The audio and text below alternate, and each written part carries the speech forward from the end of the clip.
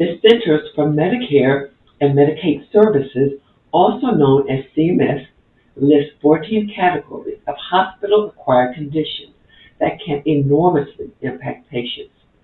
They range in severity, and some have the potential to be fatal. While we may not be able to help prevent all of these conditions, we can have an impact on some of them. For instance, urinary tract infections related to having a bladder catheter are not uncommon. We call these catheter-associated urinary tract infections, or CAUTIs. While they are frequently curable, sometimes they become complicated. The infection can spill over into the bloodstream and cause septic shock and potentially even death. Now, it's easy to see why people may not want to get up and move around when they're sick in the hospital. They may feel that having a catheter in the bladder will make it easier because they don't have to get up and go to the bathroom. But there's a lot of bacteria in that area of the body, and sometimes the bacteria can creep along the walls of the catheter and set up infection in the bladder. So when you're in the hospital, know the activity level your doctor prescribed.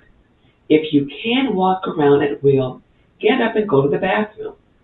If you'd rather have a bedside commode so you won't have to walk as far, ask the doctor to order one. And if you're feeling weak and want assistance, push the call bell and ask for help. Another example is an infection associated with a particular type of IV called a central line. While most IVs are small and placed in the arm, others are larger and are positioned closer to the body's central core, such as in the neck, chest, or groin. These are called central lines.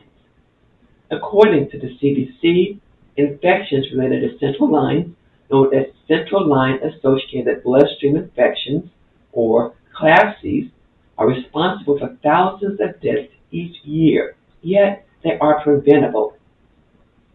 Healthcare providers have a huge role in preventing CLABSIs, but you can also play an important role. First, try to keep the central line dry. If you notice redness or soreness around the catheter, notify your nurse immediately. And if the bandage gets wet or dirty or falls off, let your nurse know. Also, avoid touching the catheter tubing as much as possible. Bed sores, also called decubitus ulcers, are another reason for concern. While minor redness or skin breakdown may be more of a nuisance than a cause for concern, deeper ulcers can lead to significant complications, including infection of a bone. A surgical procedure could be needed to remove dead tissue, and healing could be challenging. If incapacitated, you must rely on others to turn you over in bed to decrease the risk of developing these ulcers. But if you're able, get up and move around.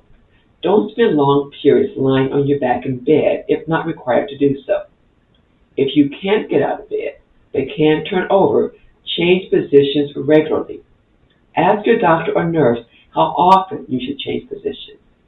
This can go a long way in decreasing pressure over any given body region, lowering your risk of ulcer development. And perhaps the most concerning condition that could arise during hospitalization is the formation of a blood clot. When a person is immobile, such as lying in bed for long periods, it increases the risk of blood clot formation, typically in a deep vein in a leg. If a portion of the clot breaks off and travels through the bloodstream to the lungs, it could cause a fatal cardiac arrest. While most blood clots are not deadly, some are. So it's imperative to know your doctor's plan to decrease your risk of blood clots. Her plan may be that you walk around the hospital ward or in your room a few times a day. Alternatively, your doctor may order leg pumps or injections. The important thing is to ask. The bottom line is systems fail. People make mistakes. So whenever you're hospitalized, be a true partner in your health care to ensure the best possible outcome.